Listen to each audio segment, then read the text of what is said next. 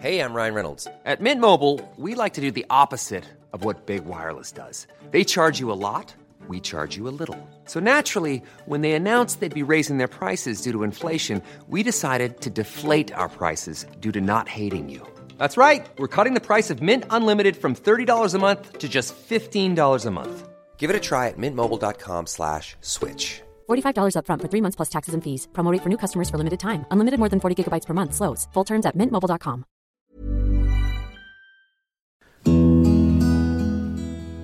By May 1945, American and Japanese forces were slogging hard at each other on the island of Okinawa.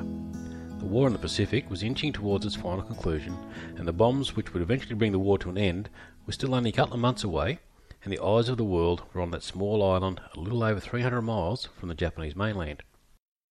Meanwhile, 2,500 miles away, Australian troops were landing at Tarakan on the island of Borneo, kicking off the Borneo campaign. The objective of the campaign was to evict the remaining Japanese forces, capture the oil fields, secure the airfields, and prepare Borneo as a base for future operations against Japan into 1946. That was the stated objective anyway. But despite the losses sustained on both sides, the war ended at about 3 months later, and those objectives were never needed. So, was the Borneo campaign a waste of time and lives? With the main fighting now being conducted on Japan's doorstep, why was so much effort being put into capturing an island thousands of miles to the south? Were the Australians just being kept busy while MacArthur and his Americans hoarded all the glory? These are the questions which have been bouncing around since late 1945. There's no way I can provide an answer to that where many smarter heads than mine have failed. But I'll present the details of the campaign, and you, dear listener, can draw your own conclusions. Welcome to the Australian Military History Podcast, a podcast dedicated to Australia's servicemen and women, covering events, units and personalities from the Boer War through to the modern day. G'day everyone, welcome back to part 1 of what will most likely be a 2-part episode on the Borneo campaign. So just something I need to catch up on before we go any further. By now you've probably realised that the technical interweb side of things is not my strong point. Early on in this podcast I set up an iTunes account and all that so that I could keep track of comments and respond accordingly. Then I promptly forgot all about it. It was only about a month ago that I remembered, so it only took a year, which when you've got a brain that operates as quickly as Windows 95, it's not a bad effort. So I'll take this opportunity to thank everyone who has made encouraging comments over the past year, and I will endeavour to keep on top of this going forward.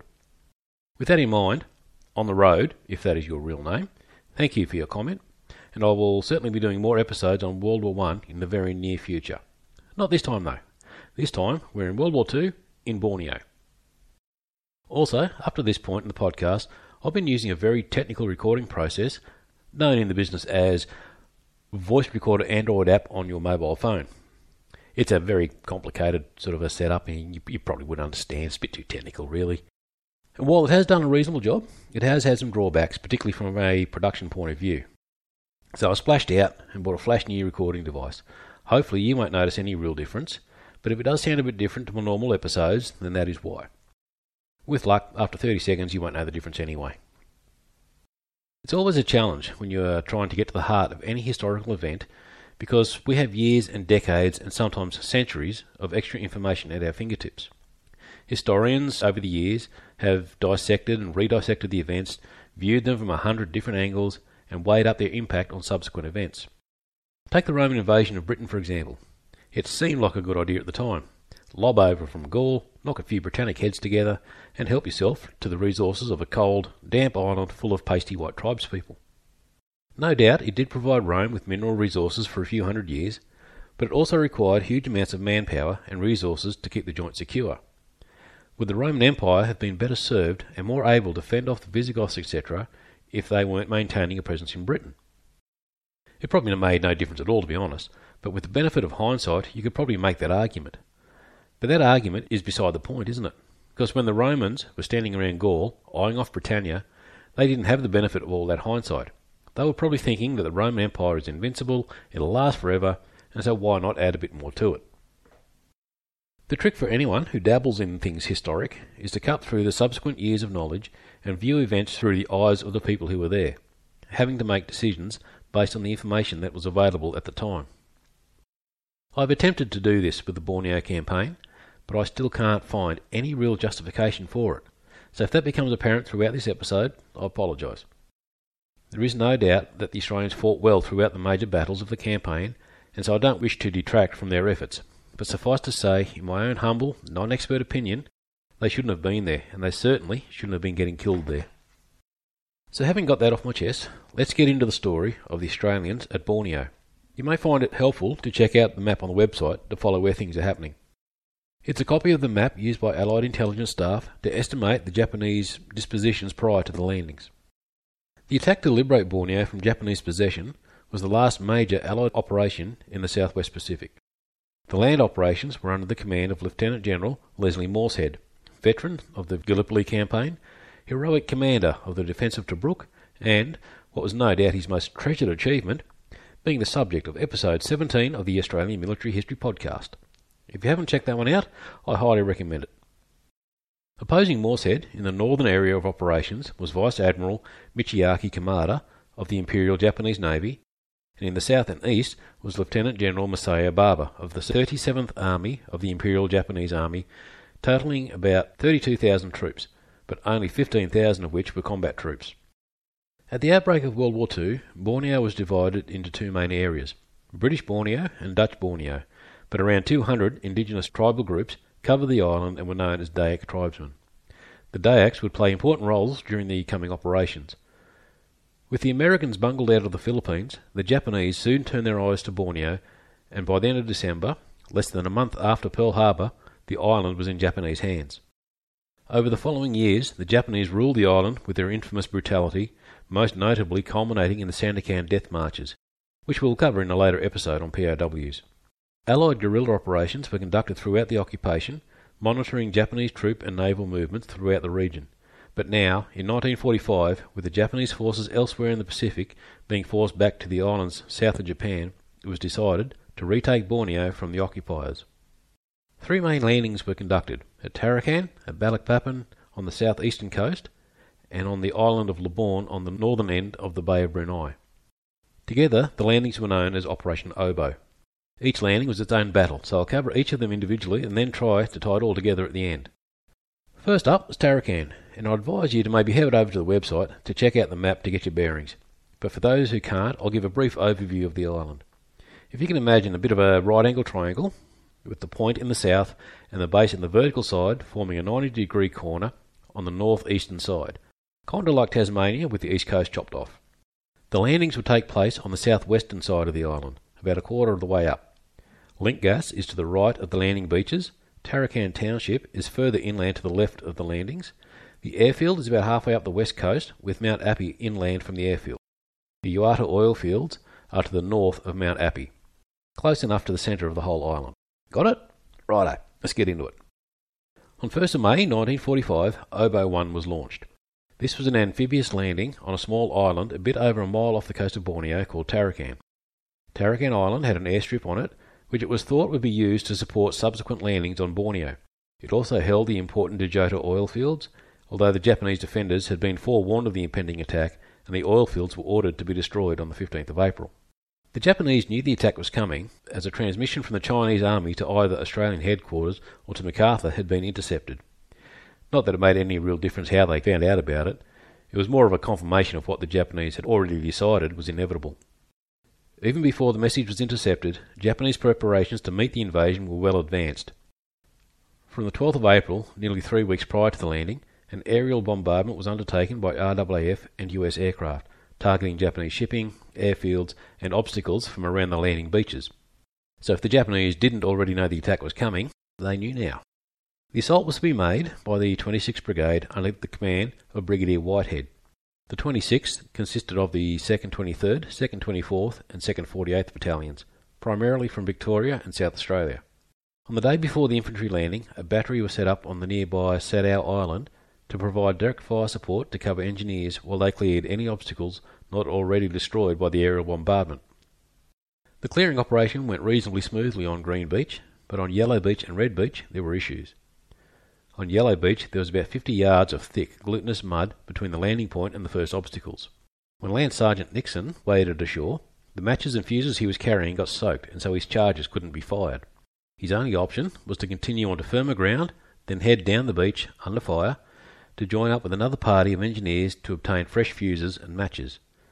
Then he headed back along the beach, still under fire, and returned to finally set off his charges and clear that part of the landing zone for the landing craft to come in on high tide. On Red Beach in the early afternoon, things were even tougher. The mud was even thicker and more difficult to move through.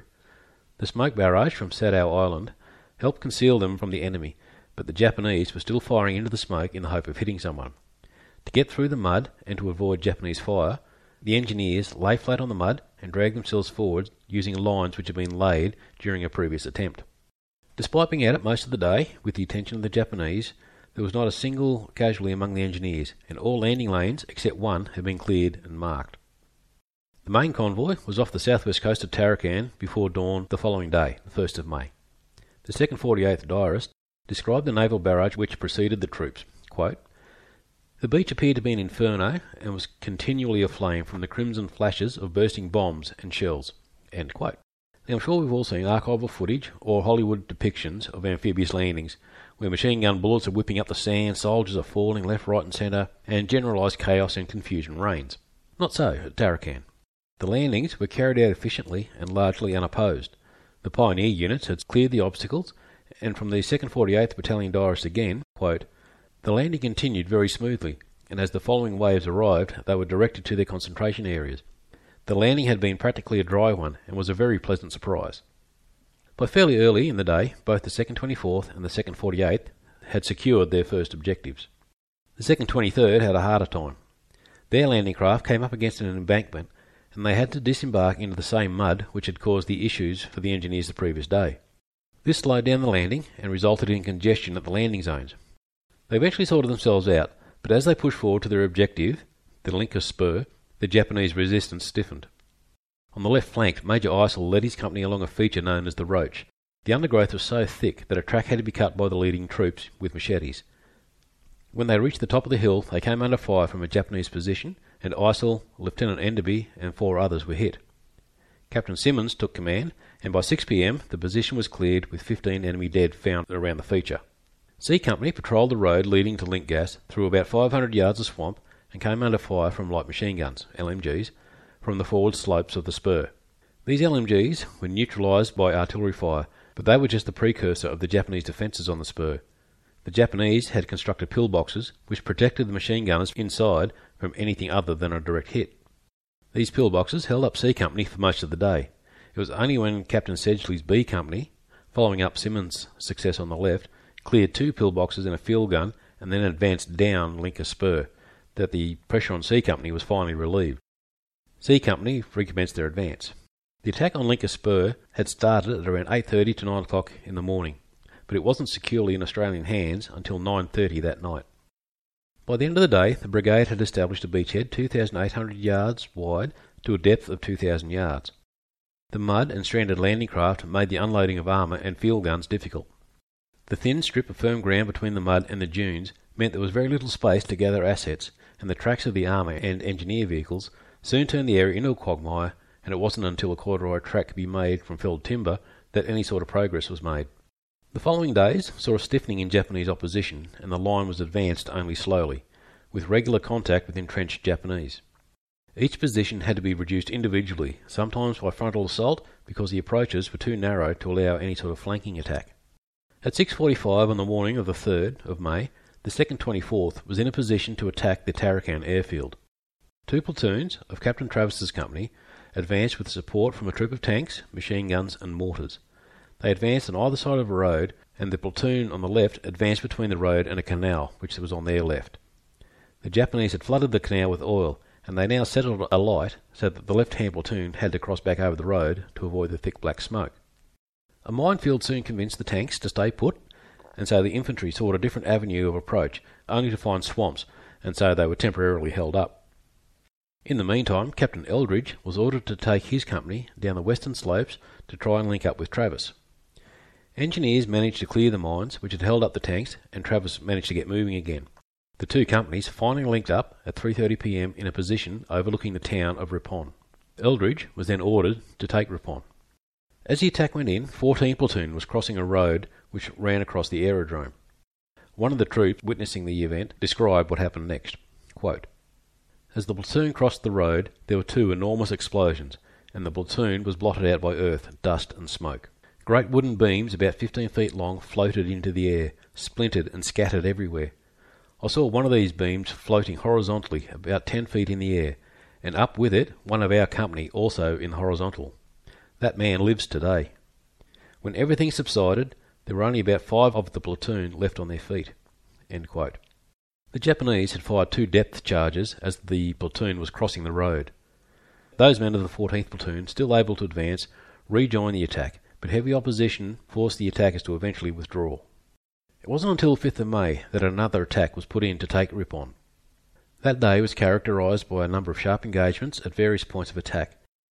The Japanese redirected troops effectively to counter each attack, inflicting casualties on the Australians, but taking heavy casualties themselves. It wasn't until 6 p.m. that the airfield was taken and secured. However, the Japanese still held a number of positions in the high ground surrounding the airfield, particularly at Mount Appy, and snipers were proving to be a problem, and so the brigade headquarters retired back to the southern edge of the airstrip. 5 days of heavy fighting had managed to secure only the first major objective. The town of Tarakan itself was still in Japanese hands, and the rush to seize the airfield as early as possible had necessitated leaving some pockets of resistance unsubdued. These pockets were now causing problems as they were sniping and machine gunning troops moving along the main routes, including Anzac Highway. To keep the enemy troops from causing too much damage along the highway, tanks had been posted along the track to open up with their guns whenever a Japanese position exposed itself by firing. But this was only ever going to be a temporary solution. Those positions were going to have to be taken if the Australians were going to have any real freedom of movement. For Brigadier Whitehead, the most pressing objective was to secure the high ground overlooking the airfield. He ordered the 2nd 23rd Battalion to advance along the Snags track to take the ground between Mount Appy and a feature known as Janet. At the same time, the 2nd 24th was to push on towards the Uata oil fields, and the 2nd 48th would take the high ground north of Tarakan town as far as the Snags track. The 2nd 4th Commando Squadron would clear Tarakan Hill and advance towards Snags track. So by that description, you'd obviously come to the conclusion that Snags track is a pretty central feature to this whole shebang. However, in all the amazingly detailed maps I have in my official history account, I can't find the Snags track marked on any of them. My best guess is it runs from behind Tarakan town to a point behind Mount Appy, at which point it does a 90-degree turn towards the mount. But I could be totally wrong about that. Air and artillery bombardment preceded these attacks. But when interrogating Japanese prisoners after the fighting had finished, apparently these did very little damage in that terrain. The rough nature of the terrain, with a seemingly infinite number of knolls, made it difficult for the aerial bombers to even identify which targets they were being directed to bomb. The steep angles of the terrain often meant the artillery couldn't get sufficient trajectory to put their shells onto the enemy. It appears the only weapon that did have an impact were the mortars. One of the prisoners estimated that 300 to 400 casualties were inflicted by mortar fire alone. The knolls, with tunnels and bunkers dug into them, made extremely effective defensive positions, and it was clear the Japanese intended to make the full use of them. On a ridge known as Tiger, which ran from the town to near the airfield, was particularly well defended. On the 7th of May, a company of the 2nd 23rd took the western edge of the ridge and pushed forward the next day, but they were then themselves pushed back by a determined counterattack. It wasn't until engineers were able to repair a blown bridge on the 8th that armoured support was able to be brought into the fight, and 200 yards of the snag track was secured. A long-range patrol from the 2nd 24th captured the town of Uata on the northwest coast on the 8th of May, and progress was made by other 2nd 24th patrols into the central area. But also on the 8th, a nasty incident occurred. During the early morning of the 8th, a Japanese soldier crept into the main dressing station of the 2nd 11th Field Ambulance. He made his way unseen to under the bed of Lieutenant Freem of the 2nd 24th and attached an improvised bomb to his bed, and then crept out again. Lieutenant Freem was killed in the explosion, and a further 2 men were wounded. Now, I don't care what justification you might like to try and make, the targeting of wounded men who are unable to defend themselves has got to be one of the most cowardly acts in war, no matter who inflicts it. It's incidents like this which cause many of the diggers to hold on to a hatred of all Japanese, many for the rest of their lives. The 2nd 4th Commandos had cleared the Snags track as far as a feature known as Hagues. The terrain beyond this point was not suitable for tanks, but the commandos pushed forward on the 9th and were met with heavy fire and were unable to advance any further. Mortars laid down smoke to help the men withdraw, but the bomber crews in the circling aircraft thought this smoke was marking a Japanese position and dropped some bombs on the 2nd Forth. Fortunately, no casualties were incurred. The commandos dug in, occasionally troubled by the Japanese troops throughout the night, using 12-foot spears to harass the men. The squadron's diarist, rather laconically, stated, quote, "All nerves on edge and men snatching sleep in the daytime. Morale of troops high but men tiring. Operational rations offer no invitation to eat well." End quote. Isn't that typical of soldiers, eh? Always commenting on the poor quality of the tucker, no matter what the situation. The other Australian unit in action over these days was the 2nd 3rd Pioneers. Pushing east from Tarakan Hill on the 7th of May, they were met with heavy fire in the region of Pemusian. They charged forward and suffered one killed, while Company Commander Captain Dunn and another man were wounded. A second attack was made with artillery support, but this was also beaten off by the Japanese. Deciding to think about the situation a bit more, Colonel Anderson, commanding officer of the 2nd 3rd, decided to spend the night in their current position and launch a more coordinated attack the next day. The plan was fairly simple, and not altogether surprisingly resembled the tactics which the Japanese had used on their advance down the Kokoda Track in 1942. One part of Anderson's force would engage the Japanese from the front, locking them in place, while a second force circled around the Japanese position to attack from behind. Led by Captain Hinksman, the attack was launched at 9 a.m. on the 8th. The platoon, which was assigned the frontal role, advanced about 50 yards further than they'd managed the day before when they'd met the opposition. And then they were fired upon and went to ground, returning fire and settling in for what would turn out to be a rather fruitless kind of a day. The encircling party tried to move through the very thick bush, but the necessity to hack their way through every yard meant they were only making about 200 yards in an hour.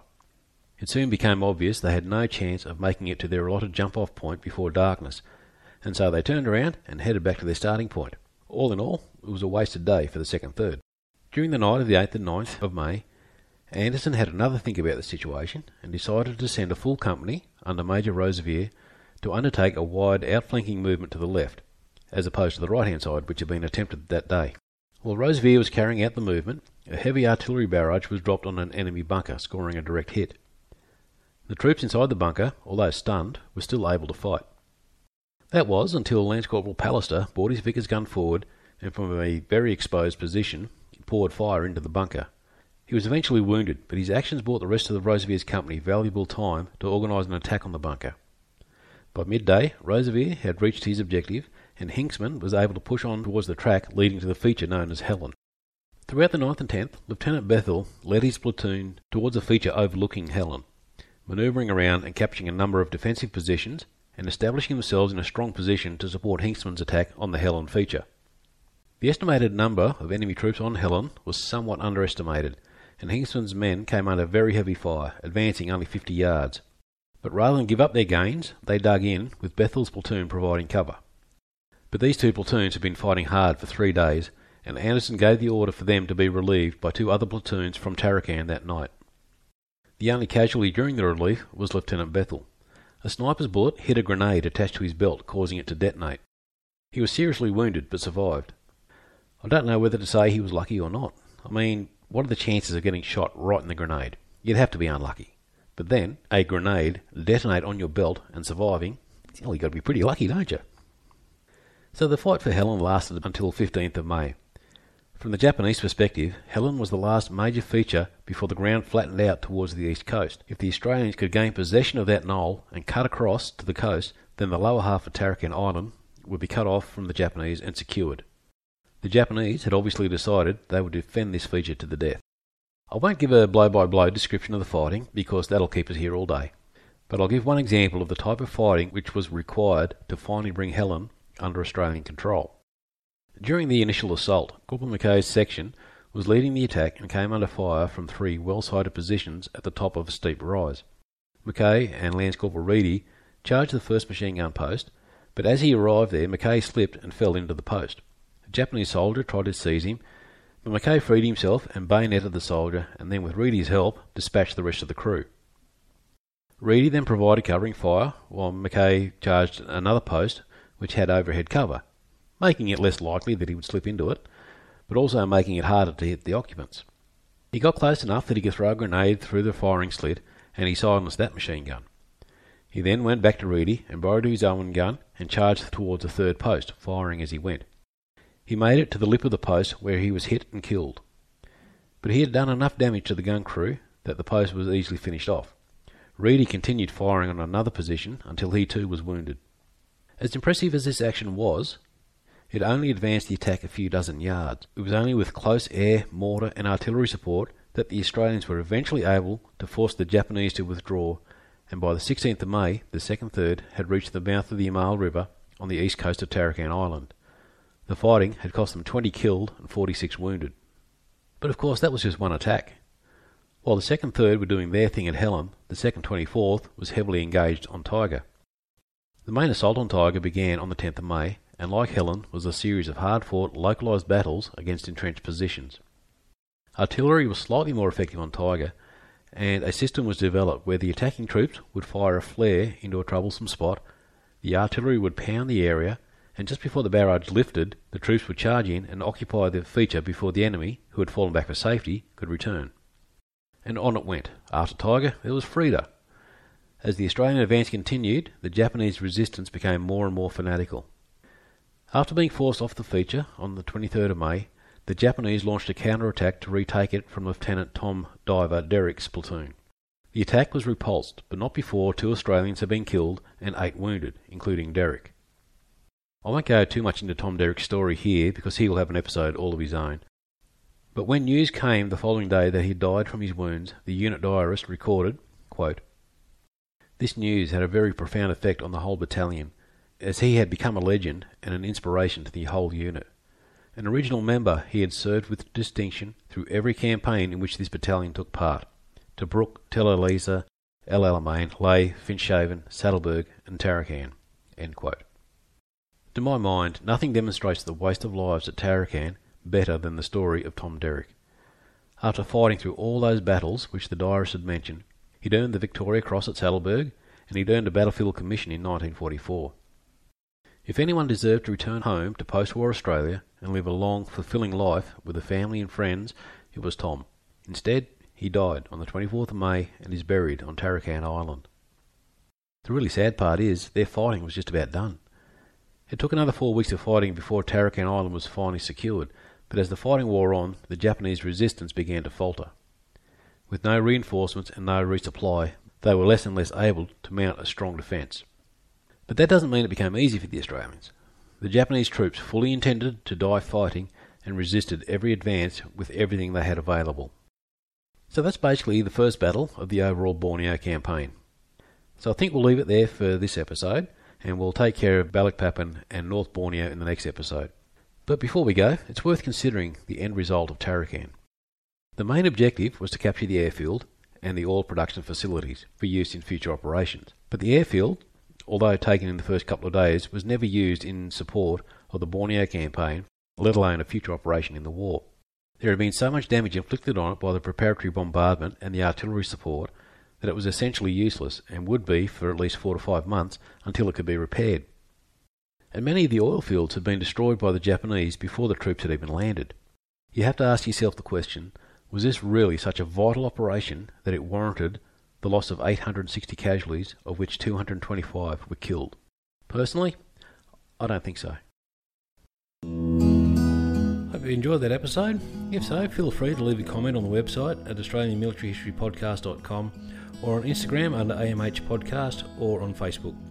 Also, apparently leaving a review on iTunes helps more people to find the podcast, so it'd be very much appreciated if you can head over to iTunes and leave a review and a comment so that more people can learn about the amazing history of Australia at Arms. And remember, if there's any aspect of our military history which you would like to hear about, drop me a line at amhp.media@gmail.com. And thank you for listening to the Australian Military History Podcast.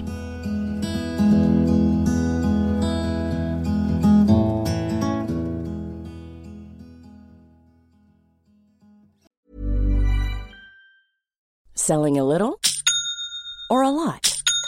Shopify helps you do your thing however you cha-ching. Shopify is the global commerce platform that helps you sell at every stage of your business. From the launch your online shop stage to the first real life store stage, all the way to the did we just hit a million orders stage.